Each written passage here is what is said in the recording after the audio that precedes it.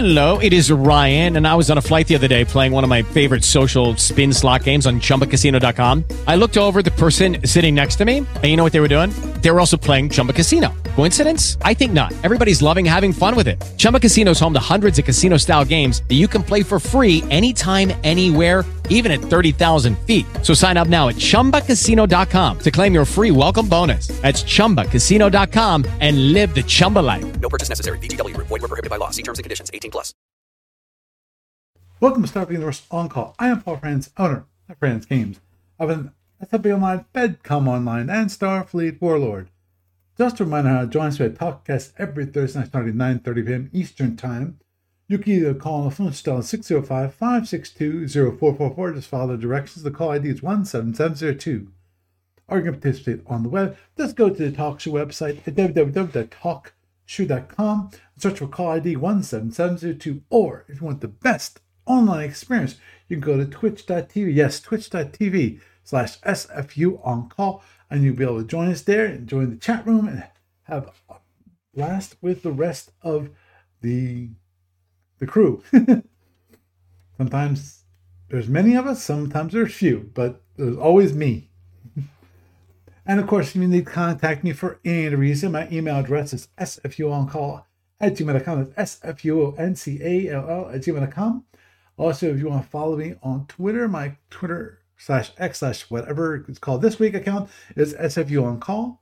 Also have a personal account called Paul Franz, PAUFRNZ. There's no T in that. And also Franz Games, FRNZGAMES. Again, there is no T in that. And of course, this lovely TalkCast gets turned into podcast available on iTunes and various other feeds around the net. Some quick news from ADB. Steve Petric's just been busy working on the Orion Master Starship book. Also, this week and found on the online store is the Starfleet Battle Force Lyran and Hydron Playtest Pack.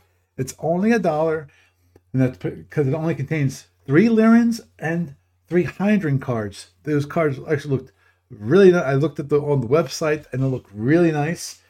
So if you want to get them, you can get them for just $1. Obviously, actually, shipping could be a few pennies because they're cards. I'm sure they actually could probably mail them in an envelope and get you to there, possibly less than $1. Don't know. It might cost you more for shipping than it would actually to buy the cards. Don't know. But, obviously, as the ADB is pointing out, that shipping is going up. So, it is what it is. Moving onward and forward to the SOP Online tournament, that is Starfire 16 tournament. We have now 15 signups. We need just one more person to join our happy crew, and the tournament will be started. So please join us. So you can get that last available spot. And when it comes to online client stuff, actually I did actually work on it just a little bit this week, and that is I fixed the issue in Federation Commander part of it, which is not able to launch drones from the Federation ship. I am shocked. I really am shocked that this has gone on that long. It should not have gone on. I'm not sure how long it's been broken. It's been broken, obviously, for a bit of time, and no one's mentioned it, which always gets me concerned that there aren't that many people playing Federation Commander. And which is understandable because I think most people like Starfleet Battles, especially, I'm not sure if you noticed or not, but on Facebook, there's been quite a few people who actually have been getting back into Starfleet Battles who haven't played it for years. Maybe they're finally retiring, and it's like, oh, hey, I love playing Starfleet Battles, but now I have time to play. Because, as everyone knows, Starfleet Battles can take quite a bit of time to play, and that's the whole idea of Federation Commanders, to take less time. And it's simple and simplified. It's more modern in the way Federation, rules are designed to be, which is you actually all the rules aren't explicitly written out. Let's put it that way. And onward and forward to more things. On the library report, I'm sorry, there's been no updates for either the SFB or FedCom libraries. So that is the news for this week. And it's me, yes, the one, Paul Franz, welcoming you. That's you. The Star of the Universe on call. And tonight, we have Gary. Say hi, Gary. Hi, Gary. We have, looks like Barry just showed up. Say hi, Barry. Hey there. How you doing? And last, Okay, how are you doing? good. And last and certainly not least, we have Doug. Say hi, Doug. Hi, Doug. So, Hey, Doug. Hi, Barry. Hi, Who Gary. else is on here? Doug, you, me, Gary. anybody else? I'm here also. Gary. Who's that? Who's I'm? Gary. Gary. Yeah, Oh, Gary. Hey, Gary. Hello. Happy New Year. Yes, I guess it is. yes. Because, yeah, Barry, you're rarely on these days. Yeah. I know. Well, it was early for me, so I was able to make it. Because I've been waking up at 3 a.m. Oi. But I'm in California, so Oh, wow. So, I mean, that's it's well, only six. It's Yes. only yeah, only 6:30 your time. It's only 6:30 at night, so yeah. Double checking, make sure my microphone is not muted. What's that? I just want to make sure my microphone wasn't muted because, Can you hear me? yeah, I can hear you. I just want to make sure everyone can hear me. What? Yeah, I can hear you. Don't do that, dog. Yeah, this trip has been a great experiment to see how my Tesla fared for long term in the long term parking lot of the airport unplugged, Mm-hmm. Wow. and it seems to be losing about 0.5% battery per day, which is okay. Mm-hmm. Agreed. Yeah. Yeah, I'm assuming you don't have like. Apparently, I don't know if it's Toyota or Nissan, but one of the big Japanese car companies, they reported that they're working on a new generation of solid-state battery, and supposedly, if they can get it cracked within the next few years, it would double the storage space of the equivalent lithium-ion, and also it would have like fewer issues, in theory anyway. But Mhm. hopefully it'll work out. But of course, they have to actually see if it works out or not. But it'd be interesting to see if that does happen, and if they license it to other companies, how much of a game changer it might be for electric cars going forward. Yeah, well, that's I think that's a critical Right. thing when it Although comes to electric vehicles, which is batteries and improving the power to weight ratio. Oh yeah, yeah. That seems to be improving by about 10% cumulative per year, which adds up pretty quick. Yep, agreed. Actually, I was watching. And that's 10% capacity per kilogram and 10% dollars per capacity. That's always good too, because So bringing down the they're cost is getting kind of important too. You know. Yeah. What's happening is it's not that they're increasing the amount of batteries, increasing the range, but rather you're getting a cheaper battery and a cheaper vehicle. So it's driving the cost of the vehicles down. Right. Which is normal when it comes to technology. Usually you can reduce the cost of things as time goes on because you come up with better methods for creating those things. A great example of that is TVs, you know, and how quickly, you know, they've gone lower and lower in cost because they've come up with better and better ways of manufacturing, like the LCD displays that are cheaper and cheaper for the same amount of output. Because there's a certain amount of reject rate that you get, and the idea is you can reduce the reject rate, then you have, and then it becomes overall cheaper. Right. Because you're able to use the same amount of material and get more output. Usable output. Yeah.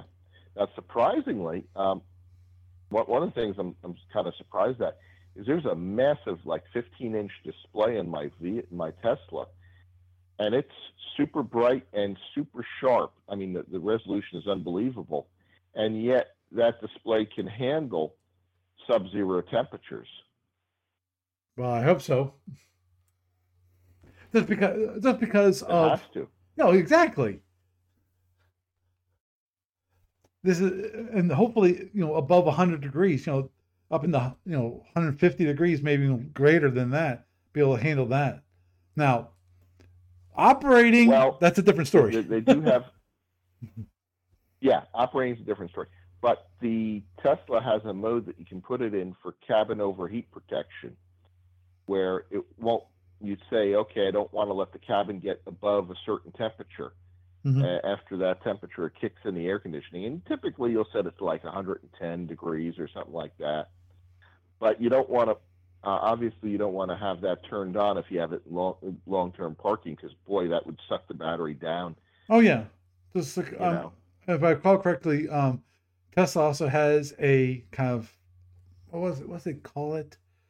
Basically, it's like a guard mode kind of thing, where it uses the Sentry mode, yes. Sentry mode, yes. Where and that also will drain the battery pretty quickly, from my understanding. Yes, it does. It sucks about 2 to 3% of the battery per day. Right. Yeah, I heard about that. Which means that if I'm leaving the car for 2 weeks in a long-term parking lot, it might be okay, but 3 weeks would be, oops. Yeah. I'm in trouble. Yep, agreed. That definitely that brings up a question for me, which is that are there any like emergency charge packs that can be brought to dead EVs?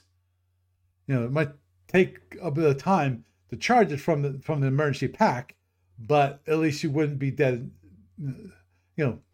dead and have to get it towed.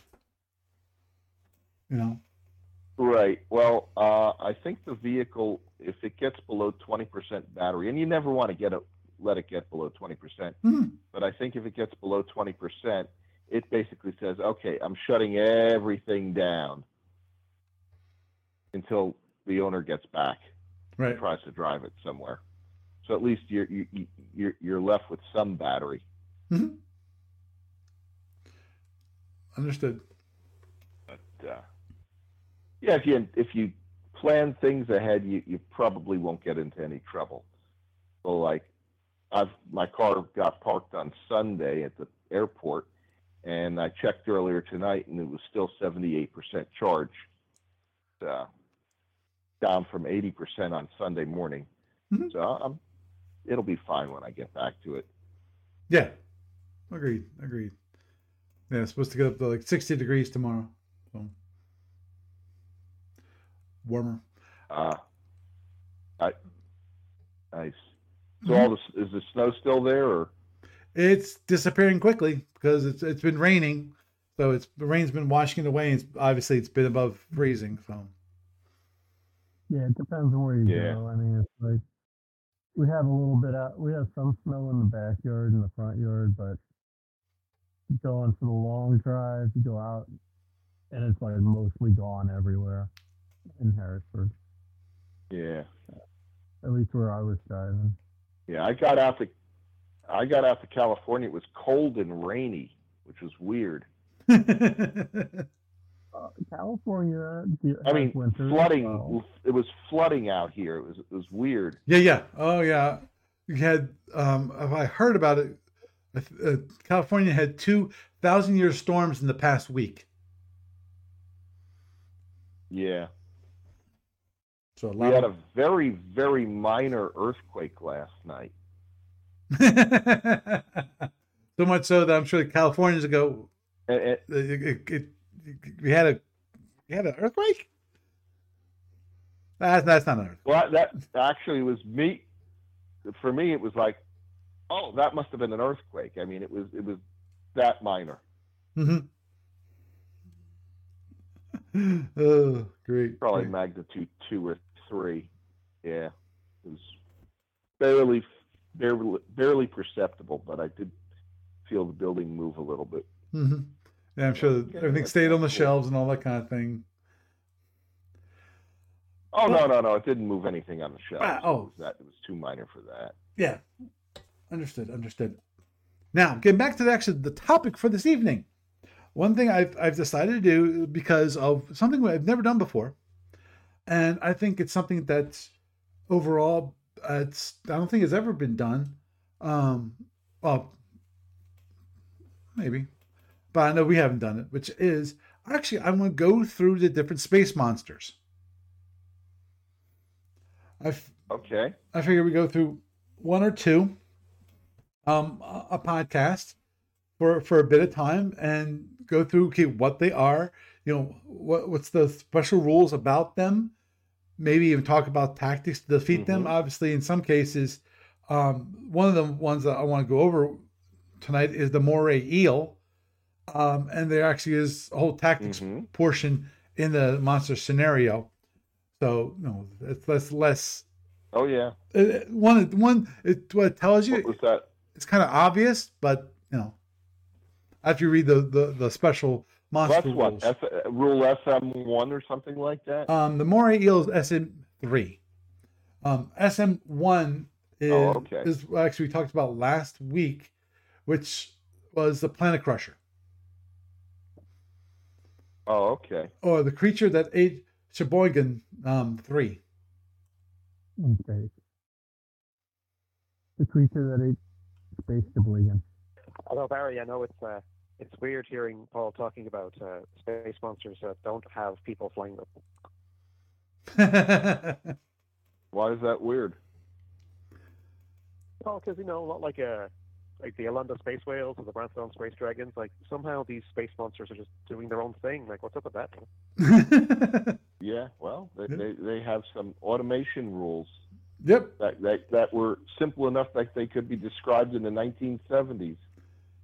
Agreed on that, because I'm actually getting this. Well, in fairness, I don't know if you'd heard, we were talking very briefly about it too. I'll sorry to hijack your talk a tiny bit, Paul, but Barry, I don't know if you've actually seen some of the recent issues of Captain's Log, and also on Shapeways, they've actually expanded the range of ship types that you can get for the Juggernauts.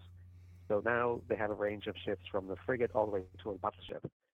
And so it's not quite as far as the Andromedans have gotten, but it's interesting to think about how a ship that's usually considered to be a quote-unquote monster ship has very slowly begun the process of being able to consider what it might be like as an actual empire. Right. Sorry. I know the name of it. What is it again? The what's it called? It was. Say the name of this ship again. Juggernaut. Juggernaut. Juggernaut. That's it. Juggernaut. For some reason, yeah. Now the original Juggernaut was a beast. And I know they're making smaller ones. Do they have anything larger than the original? No. So the original Juggernaut is referred to as Dreadnought. They've actually made a couple of varieties of the Dreadnought. So Juggernaut Beta, what the ship did is it basically, the AI on board the ship converted a couple of its admin shuttles into these gigantic seeking weapons called Shriek missiles that do, I think, something like 35 points of damage when they hit you. And then the Juggernaut Gamma, whenever it shows up, it actually is basically what it did is that it converted its cargo bays into vertical missile silos. So we can have 18 Shriek missiles. And it can only launch like 2 or 3 at a time, though. And after that, they basically added SSDs in various issues of Captain's Log for a frigate, a destroyer, a light cruiser, a heavy cruiser, and a battleship. And basically the battleship, it's 768 BPD, and it's got like 4 phaser 4 turrets. Like if you look at the Shapeways miniature, you can bring up the 3D model, and on the side of the prow, it's actually like an X shape, so that it can actually mount all 4 phaser 4 turrets at once. Now, how many phaser 4s per turret? Well, each turret just has a single phaser 4, because the original one had the 2 side phaser 4s. It had, I think, 2 underneath the prow, and then it had 2 in the back. So that's 6 in total. 6. And then the Juggernaut battleship, I believe it has 8 in total, because it's got the 2 underneath, 2 in the back, and then the 4 on the sides. And then it's got like a whole ton of extra. And also one other thing they did as well is because you might recall that the original Juggernauts Alpha had rules where if you shoot at a certain facing with enough damage, it'll automatically trigger the rotating shield to lock in that position for a turn. So the subsequent Juggernauts basically figured out that was a bad idea. So they basically removed that lock, so you can, if you as a Juggernaut player, can put them whatever way you like. And what's even more interesting is that there's a scenario in Captain's Log 41 where they show a Sultorian hive ship with its ship collecting a selection of ships in deep space fighting against a fleet of Juggernauts. And what the Sultorians had learned by then is because shield crackers are no use against the electrostatic armor. Against the rotating shield. Yeah. So what the rules in the scenario let you do is they basically say that all the Sultorian ships have replaced their shield crackers with phaser ones. So basically it makes it not quite as bad in terms of like dealing with a fleet of Juggernaut ships. But it's interesting to think about how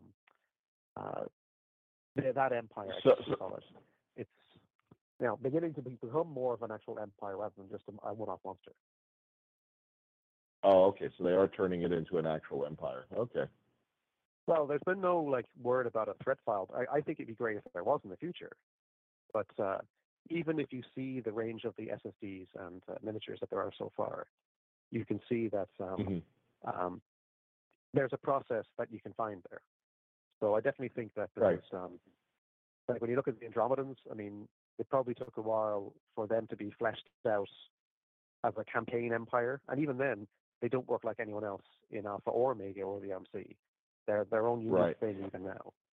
So easily you can do the same thing with the Juggernauts where... Now for the frigate Juggernaut, does that have any phaser 4s at all, or just... It's got a single phaser 4 in the front. Okay. Which is still badass. No, I forget. Actually, other than the phaser... Well, you can the SSDs, and they let you basically because the frigate, all the more recent SSDs were drawn up after the Shriek missile thing was invented. So most of the modern SSDs for the Juggernauts, the different classes of them, they basically let you pay a certain number of BPV, and for each amount you pay, you can replace a single admin shuttle with a Shriek missile. So even a frigate with a Shriek missile or two is a dangerous prospect. Yeah, how much damage does it take to kill a Shriek missile, and how fast do they move? I don't have the rules in front of me, but I'm pretty sure they're speed 32, and they take quite a bit of killing. Even if you're using like microphasers or any other kind of like non-phaser phaser, they're quite difficult to shoot down. Because I think what it is that they're treated as I think they're treated as shuttles as well. Because I think even wild weasels don't. I don't remember about that, but you know how like if you have like say a short range cannon versus an ADD, if you're shooting it at a Tachyon missile, the Tachyon missile treats the ADD treats the Tachyon missile as a shuttle, but the short range cannon treats it as a drone. I believe that I don't remember. I don't have the rule in front of me, but I believe even a short range cannon treats a Shriek missile as a shuttle. So again, even for them, trying to shoot it down is a tricky, but they're only one-off. So you're paying that point, and you get one shriek missile for those PPV. So you better use it wisely. Yes, yes. And it's immune to wild weasels? I don't have the, I think the rules are in Captain's Log 35, or 30 something, 32. Because there's one of the Captain's Logs, there's a picture of Juggernaut Beta on the front. And it has its own separate scenarios, because it basically, it only really fights the Federation. It comes like about 6 months a year after Juggernaut Alpha. But the parallel is the Celtorians who are in intergalactic space. They were calling their Juggernauts after Roman numerals instead of Greek ones. So they had Juggernaut Primus, Juggernaut Secundus, and so on. But the way that the story is told in Captain's Log 41 is that it's the same progression. Because, for the Soltorians, like, when they went into Secundus, they've never seen a seeking weapon before. So they had to basically learn, okay, well, this weird missile thing is flying at my ship. What do I do with it? So, but, what other weapons, other than the Phaser 4s, I forget, what other weapons did the Juggernauts have? Phaser 1s and Phaser 3s, basically. And regenerative armor, if I recall correctly. Well, yes, they do have regenerative. Yes, basically. Yeah. So 5 of the facings have the armor, and then the 6th facing, even on the smaller ship or on the battleship, the number 4 shield facing is exposed, but you have the rotating shield. I think on the battleship, the rotating shield is something like 150 points. Yeah.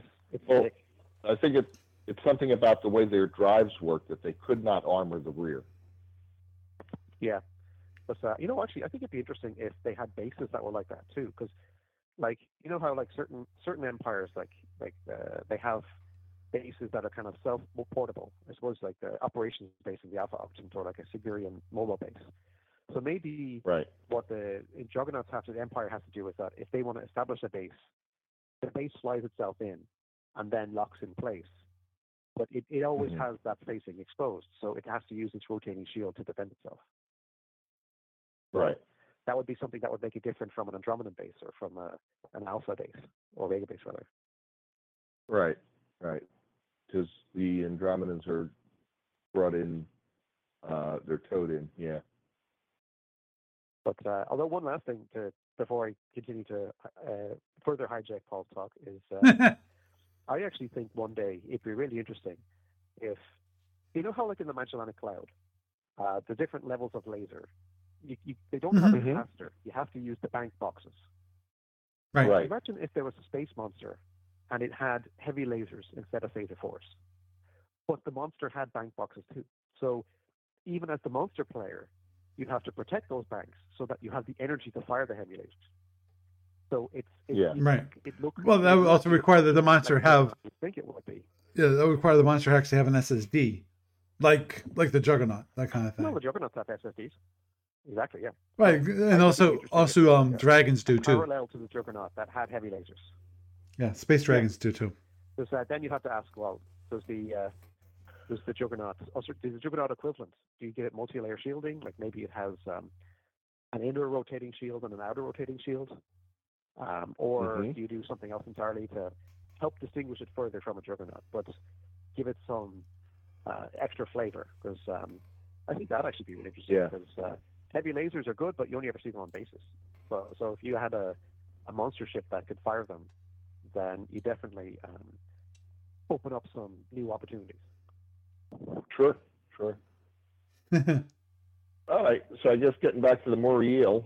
Yeah, I was going to just quick sidetrack, since we're already sidetracked, which is Shapeways also has space dragons, which are they're dragons. Know, that's one of those things that's like you can take a dragon, just add space to it, and now it's a space dragon. There you go. Don't have dedicated Ramphadon miniatures just yet, but they do have more eels as well. Yeah, they have a whole. From the looks of it, there's a whole collection of space monsters. Where I was looking at it while I was originally Looking. Where? I know they're here. I know they're here. I saw them.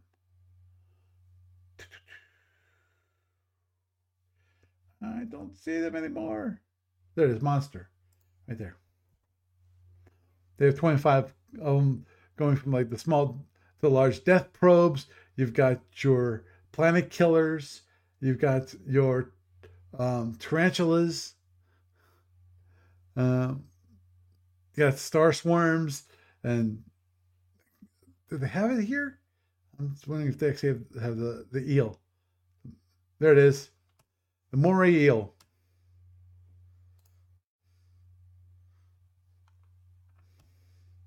Let's give people an idea of what it looks like. Come on. And then I'll continue on. Okay. Da-da-da-da. I don't know why it takes a while to bring it up in the browser. Yeah, the handy thing about what they do on Shapeways with them is that if you're only looking to get the miniature to basically represent the actual monster on the tabletop, and let's say, for example, if you've got the 7,000 scale Starship miniatures, then by all means get the smaller Moray Eel or Space Manta or Igneous or whatever, and then use it. But say if you want to, play something like a Call to Arms Starfleet and you want to have like a larger scale, something to really kind of show off, especially if you're like at a convention and you want people to walk past the table and say, hey, what's that? Then you can scale things up a bit, and then if you've got the money spare, of course, and you can plop down the larger miniature and see what people think of those. Yeah, actually, that's one thing that if you want, in my mind, if you want to grab somebody's attention in a convention, which is obviously have miniatures, number one. Number two, have a space dragon or a moray eel, something that is definitely, they'll see a starship and then they'll see that and go, what is that? Why do you have this here? Get a little more attention. But moving on forward. Okay, the one thing I wanted to bring up was, okay, we're going to start off actually with the SMO2. Sorry, not O2. SM2. I'm sorry. I don't know why I said that. Actually, I do know why. That's the name of one of the servers at work. But anyhow, the Space Amoeba, as actually was pointed out kind of a little bit last week, which is that the Space Amoeba has one of the more simplistic monster rules.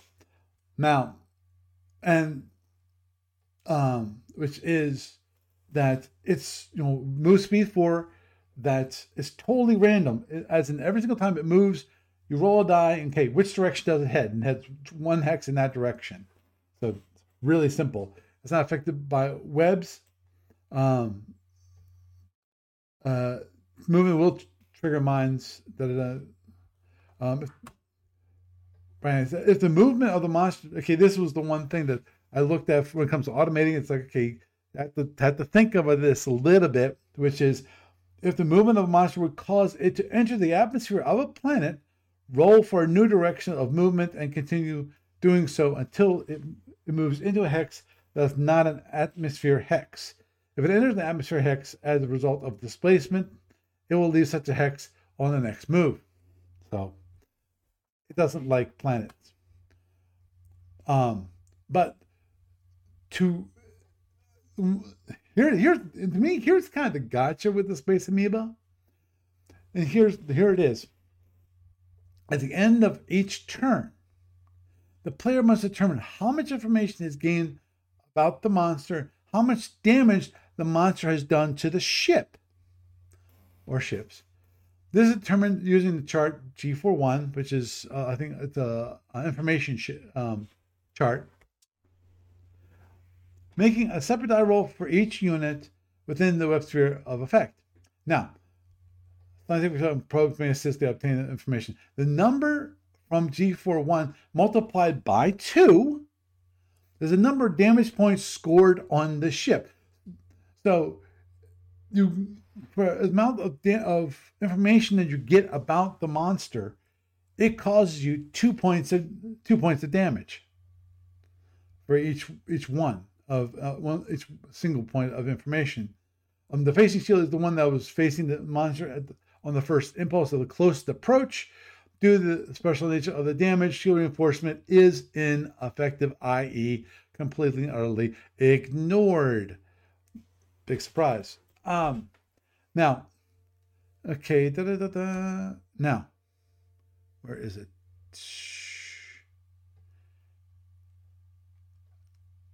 Okay, the reminder that at the end of, if you let it go all the way to turn 20, the monster divides into 2, and all live points are lost. New points must be accumulated for each monster separately. One lab cannot accumulate points against 2 monsters on the same impulse. Each thereafter moves independently, and they will not enter the same hex if there's a legal alternative. So, now, the victory condition is, okay, the monster wins if the ship is destroyed. And the player wins if he accumulates 400 points of scientific information.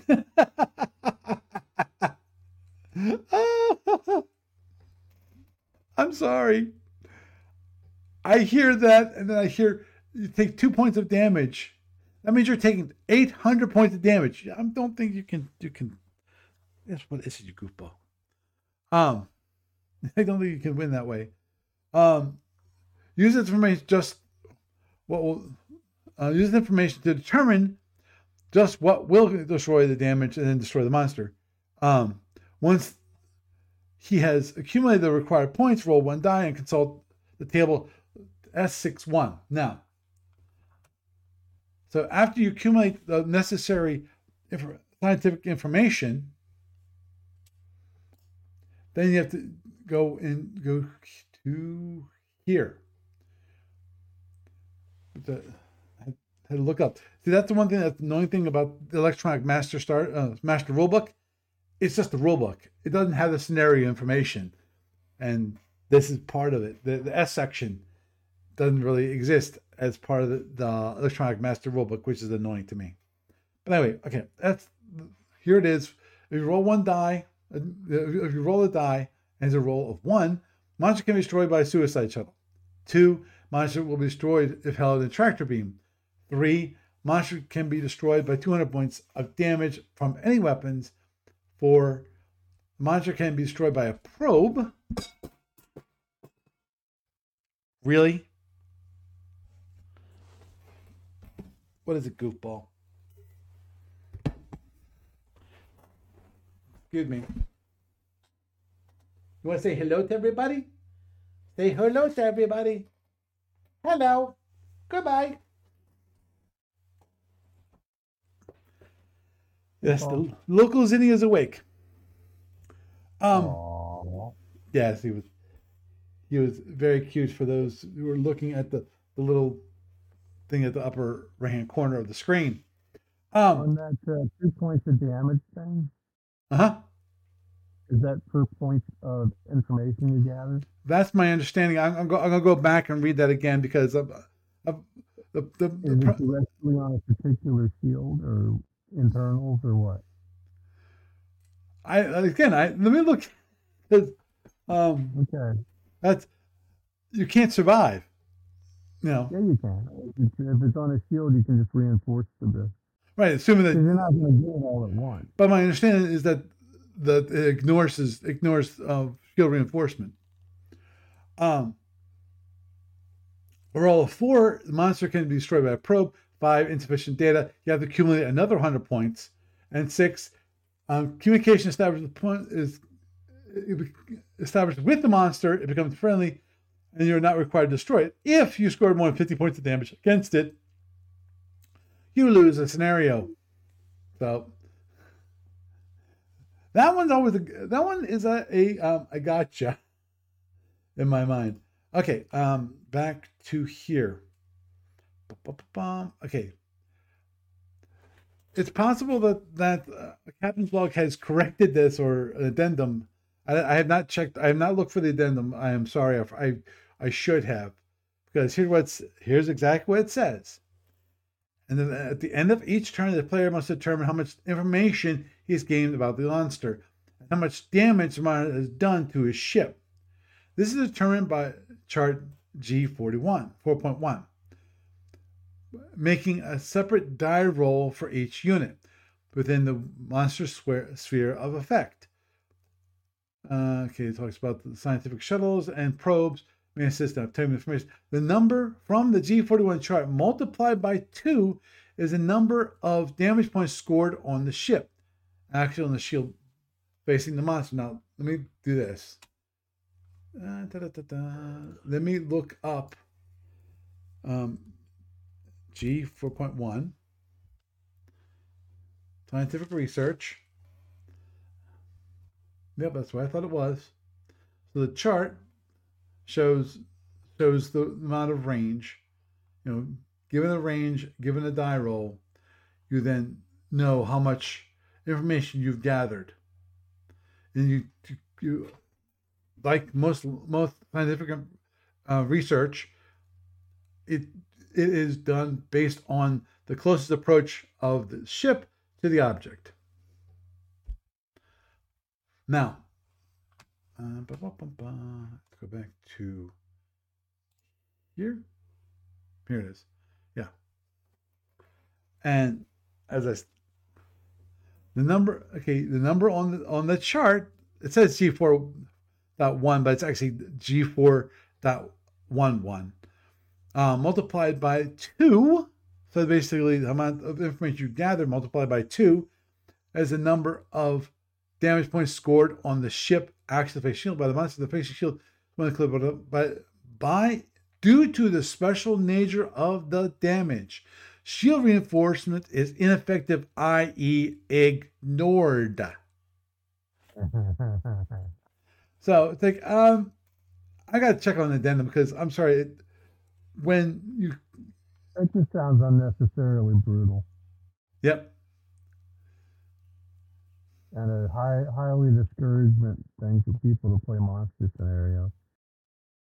Oh, agreed. As it said, the victory condition. The flip side of that is that if you're going to gather the information, even if you're going to go in and do it in such a manner that your shield won't go down and you can run off and repair it, it'd take forever.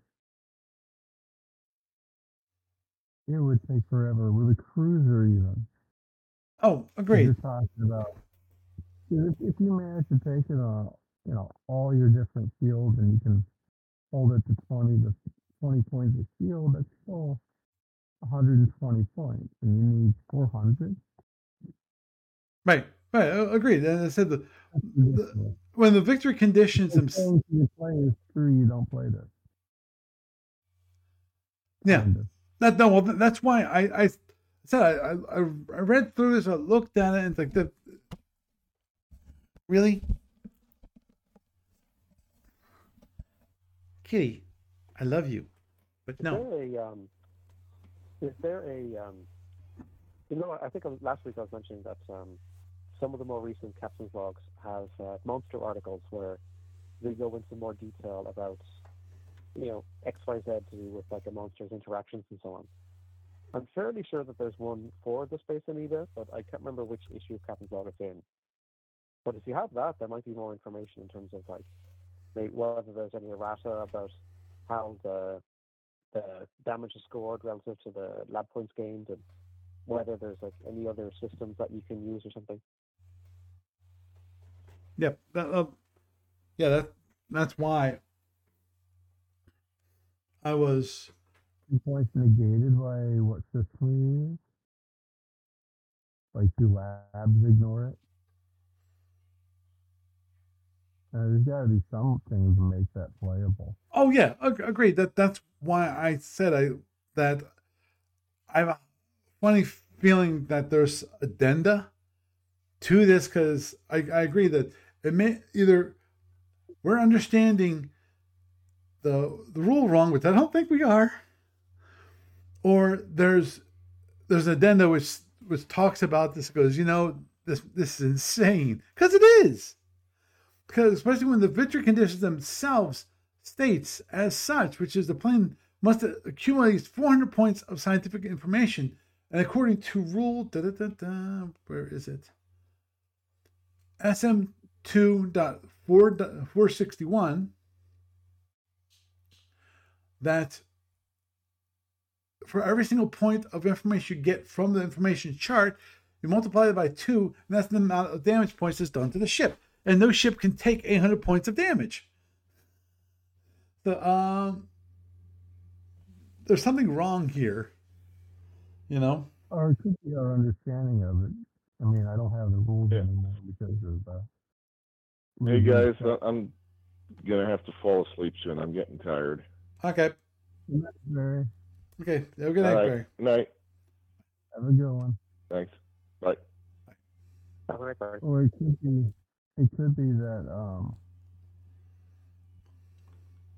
that for every so many points you get a roll on the thing, and that's different than the result you're getting. Mm-hmm. Like if it takes so many points out of 400 gathered, and you roll on the thing, and that gives you a different result, that might not mean you have to get 800 points of damage. I don't know. I would have to have the rules in front of me. Mm-hmm. And I doubt that I'll be replacing my set in the near term. So. Oh, understood. Much as I would love to. I mean, I had the full binder set up. But that's beside the point. Yep.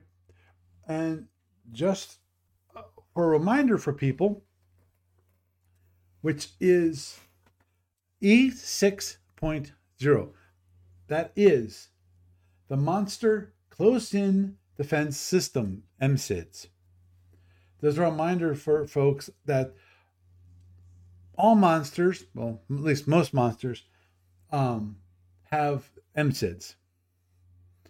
And there's simple procedures for MCIDS. Number one, for against drones, you roll a die 1 and find the result, which is that roll 1 to 4, the drone is intercepted and destroyed when MCIDS is active, and then or 5 to 6, it misses and the drone has not been destroyed or damaged. For against shuttles, 1 to 2, it's destroyed. 3 to 4, it's crippled. 5 to 6, shuttles totally undamaged. Now, there's limited targets. MCIDS cannot be used against any target not specifically listed here. For example, it cannot fire at mines, ships, asteroids, or other monsters or planets. And against plasma torpedoes, MCIDS works quite effective. 1 to 2 reduce the warhead by 35 points. 3 to 4 reduced by 25, and 5 to 6 reduced by 10. Unaccepted targets for MCIDS are as such. MCIDS ignores pseudo-plasma torpedoes, so it knows that if it's real or not. Dummy seeking shuttles, it knows whether it's actually a danger or not. Slug drones, which is pointless. Seeking weapons not targeted on itself, i.e. that, if it's targeted on another ship. The monster's sixth sense can distinguish them. The monster cannot communicate this information to another player except by the act of not firing or not allowing himself to be hit.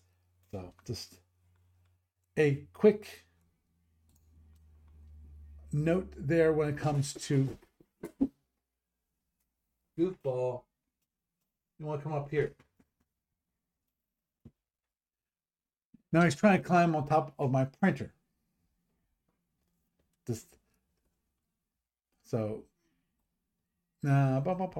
Now there is one thing which. Paul, could you do me a favor and could you go back to that thing you were talking about, the damage procedure, the damage amount that the Space Amoeba does to the ship?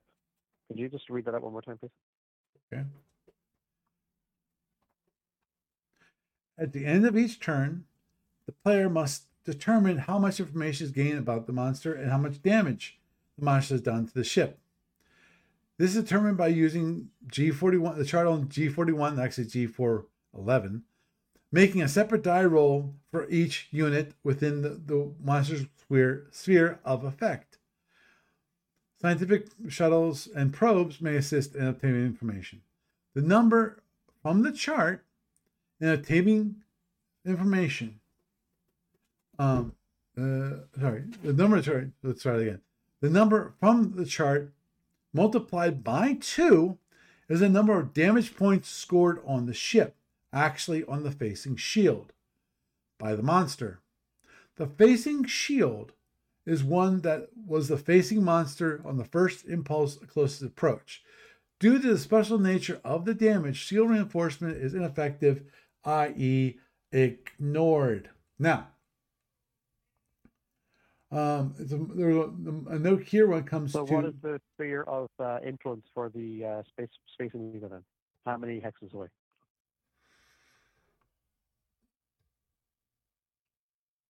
For this guy... My guess is that it's the same as the chart itself, which actually is that's pretty broad.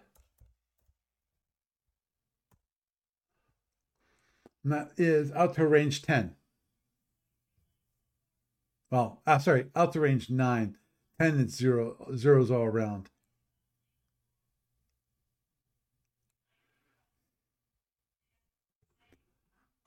So basically what you're saying is if a ship is approaching the space amoeba, if it's not an Andromedan, because assume the Andromedan can basically use its PA panels to park near the thing and basically try to gather lab information before it has to move off and do a panel dump. But for a galactic ship that has 6 facings, what it would have to do is basically on turn 1, turn X+1 or whatever you want to call it, it has to basically face one of the 6 directions towards the amoeba so that the damage is done on that facing. Then on the next 5 turns, it has to basically make sure, because the creature only moves speed 4, correct? Mm-hmm. And it has to both fire its probes in order to build up the information. It has to try to use its admin shuttle to gain lab information, and then also does the scenario allow survey cruisers to use their special sensors to help gain labs as well? Right. Yeah. So if it does, then you could basically spend those 6 turns doing like a 360 in the vicinity of the creature, and on the 7th and 8th turn or whatever, you can run away. You're not arming your weapons, so you should have discretionary power to be able to get out of the weapons, out of the effect range of the creature. Use that power to repair your shields, and then hope that the creature is not close enough to the target or whatever by then, because the creature doesn't, the total remains running for the duration of the scenario, correct? So it's not like if you don't add additional lab points within a certain number of turns, does the count reset, or how generous is it in that way? Say that again? Sorry. If you basically spend a couple of turns away from the creature, using your energy to rebuild your shields, right? Are you at risk of losing any of the lab points that you've gained to date? No. Or are they safely banked so that if you then spend another 6 turns doing another 360 around the creature, then you've basically gained more points, because your ship has the ability to choose the range of engagement and also to replenish itself, whereas the creature is losing out because it's got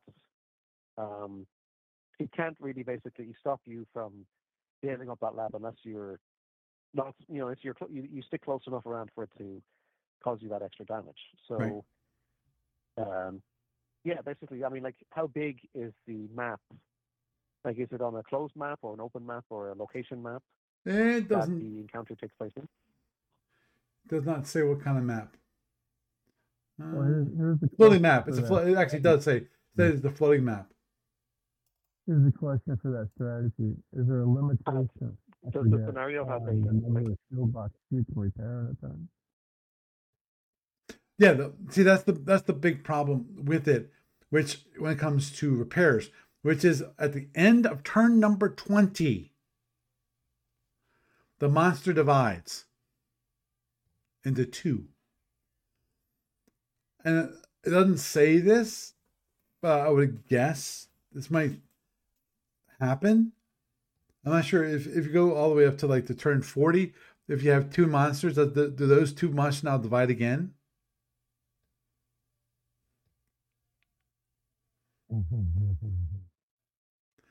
Which would be... That still means, though, that you've got 20 turns to gather your lab information. So that's 6 turns to get the first round of info, 2 or 3 turns to withdraw and rebuild your shields, and then another 6 turns to go in. So that's 6 plus. Maybe if it takes a turn or two to...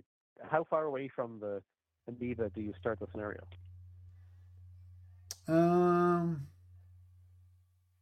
Around 15, I think. It could be anywhere between 15 to like 20, 25, because the Space Amoeba is placed in the middle of the map. And the starship, and there's the map from any map edge. So you can be as close as like 15 hexes or as far away as I think like 20 or 25. I'd have to figure out exactly what's the distance when it comes to the corners, to the middle of the map. I'm pretty sure. So that basically means that I'm pretty sure it was like 20 or. You've got.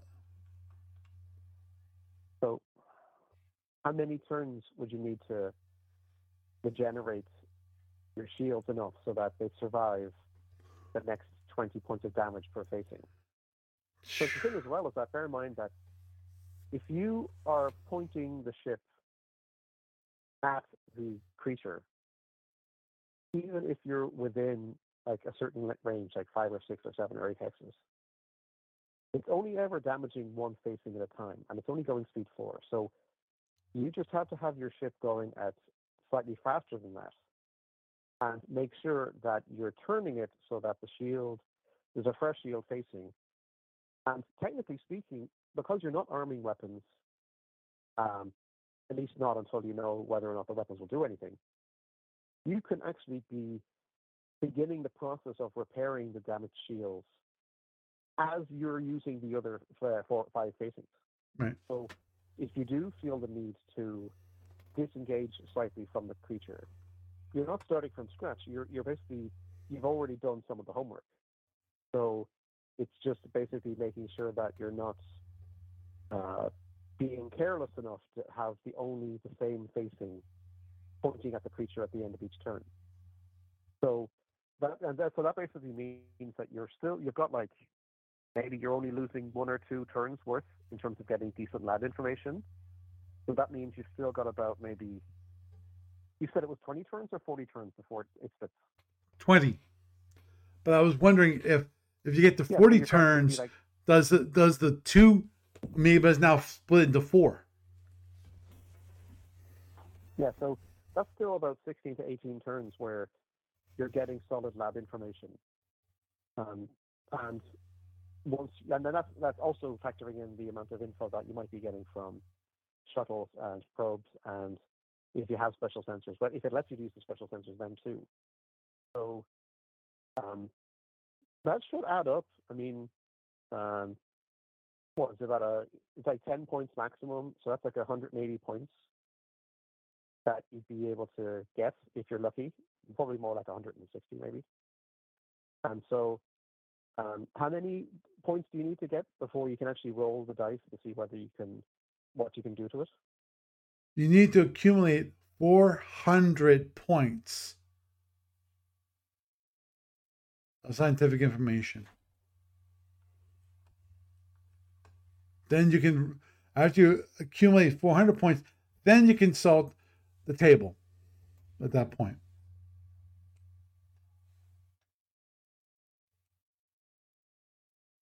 And is the number of points that you gather, is it based on the number of lab boxes that your ship has? Or is it the sum total of information that you're getting?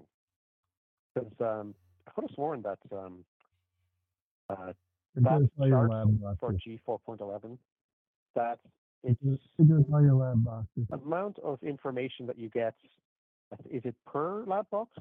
As in, like if your ship has 8 lab boxes, like a Federation CA, then you're getting more information than if you're like the number is multiplied by the number of functioning lab boxes. Yes. Right, and if you don't have lab boxes. So basically that means that if you've got a Federation CA and you don't have the reactor refit for the labs, that's anything between 50 to 100. 5 times 8 is 40. That's between 40 to 100. That's if you get a range 0, which is probably not smart. But that's a significant amount of lab information that you're getting each turn. Right. Once you add it up, and if you're only taking twice a single die roll range worth of damage per turn, then if you've got a ship that has no labs and you have to use your control spaces lab, that sounds like a bad deal. But if you've got a Federation CA with its full 8 labs, that sounds like it might be the calculus might be better, closer more in your favor. So this does sound like it's a scenario that maybe suits certain empires like the Federation more than maybe the Klingons, because most of the Klingon ships tend to be very light on labs because they prefer to have like dedicated survey ships with that function. So I mean maybe if you start playing the scenario of the Federation CA, and then because if it was based on the on-screen episode, then that's probably what the default was. But that might be the best way to road test it on the client or in person, is to bring a ship with a lot of lab boxes and see if that basically makes it easier to get to 400. Understood. Yeah, you definitely point out something which I missed, which is you get the number from the chart based on the die roll, but the actual number of information points that you gather is based on the roll on that chart multiplied by the number of lab boxes that you have. So you should be able to accumulate the number of information points, without causing you 800 points of damage. It should be somewhere around anywhere from range 3. Mm-hmm. Yeah, I was just going to say, if you're at like range 3 and you roll a 3, then you get 5. So that's 10 points of damage on the facing shield. But that's also 40 lab points. Yeah, well, so 40 if you're on a Fed, it's 16 if you're on in a Klingon CA. Oh, sorry, Klingon D7.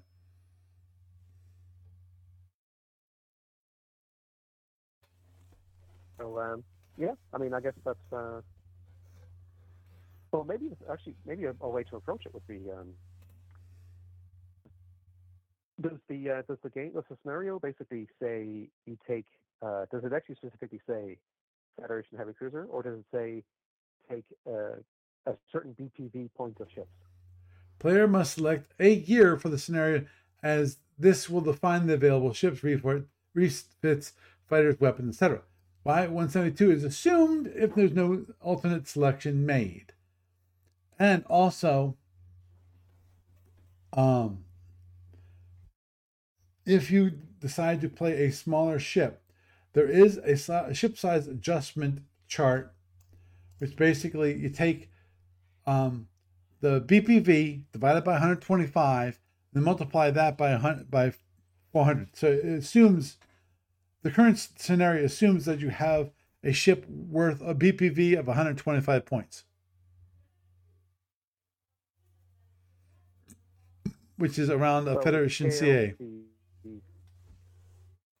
So it scales the amount of information points you need on the monster based on the BPV of the ship you're taking to try to deal with it. Yeah. Is that correct? Yes, correct. Yeah. So what you could then do is, if you're a Klingon, you could maybe take 2 frigates. Like, you're basically having twice as many die rolls, and I mean the shields won't be as strong, but they'll be more obvious, I suppose. So, because that's the thing as well. Does the creature? It says that basically it does that point of damage against every unit within its range, is it?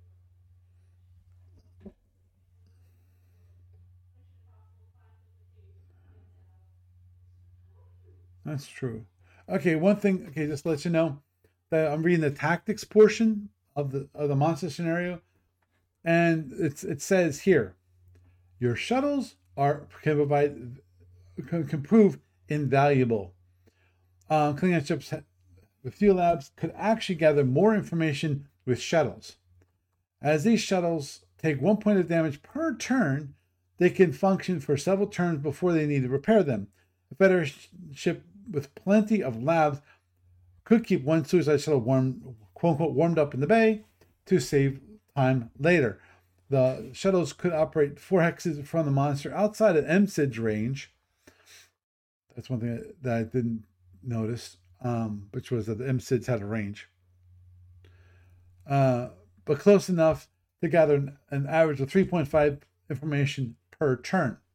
So basically, it's suggesting that you launch all your shuttles. Yeah,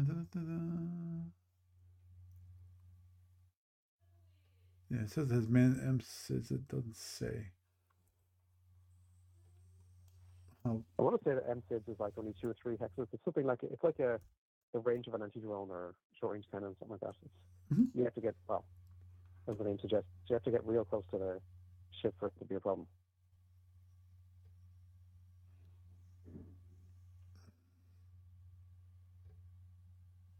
Okay. Whoops, I missed that.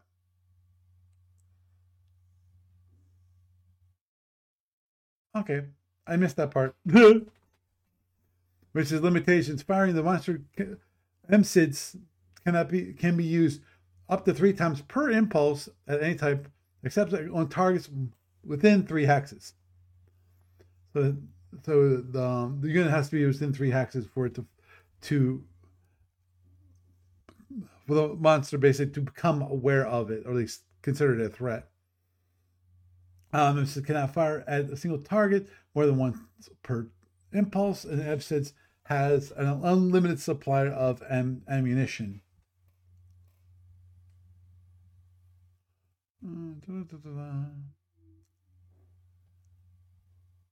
Right.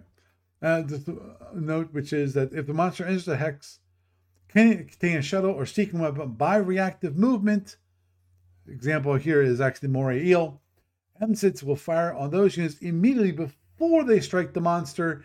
It will do this in every hex it enters during reactive movement. It will not do this during normal movement.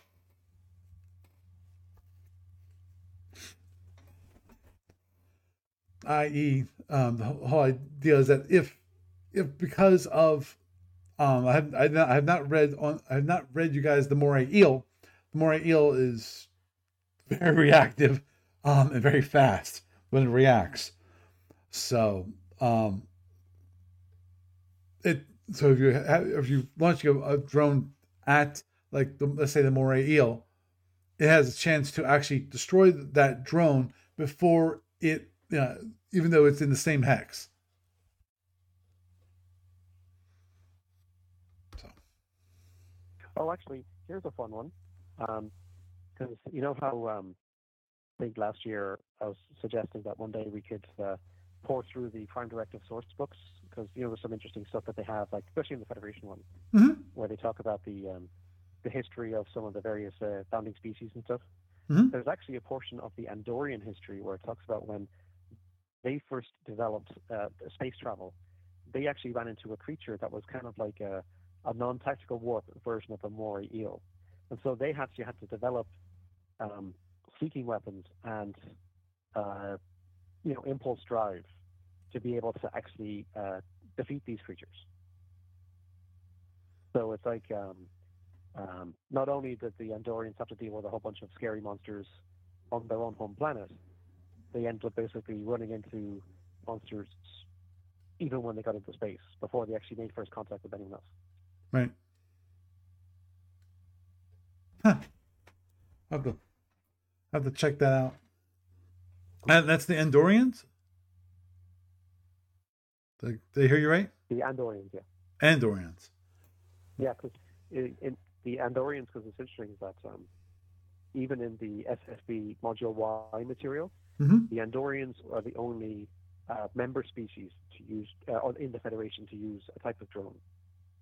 But their drones, they're a bit different to drones used by the Klingons or Krasintis, because Andorian drones, they only have the hemispheric launch arc. Understood. But basically, the reason why they have those drones is because they evolved from the missiles that they had developed to fight those monsters in their home system. Understood.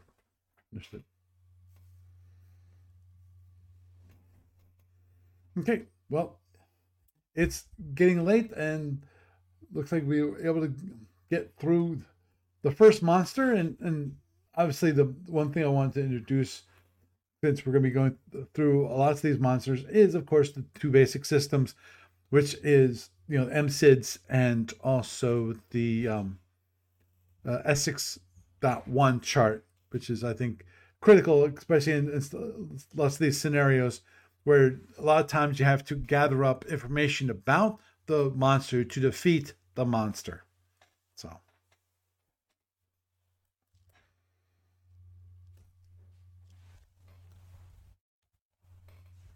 Oops, did not mean to have that. But anyway, so Gary, it's been lovely having you around. You have a good week. Thank you, and have a good night. Yeah, you too. Doug, always great to have you around. Obviously, if you want to, you can plug it. Yes, plug. Gamers is in a few weeks. We're officially less than a month out. Yep, that's true. 17, 18, 19. So if you got to schedule stuff, send it to me, please. If you know what you want to run. And I will get to that to you this week. This weekend. I'll get PDFs and threads, discussion groups on Facebook and whatnot. So there you go. Okay, will do. Thank you. Okay, you have a good night.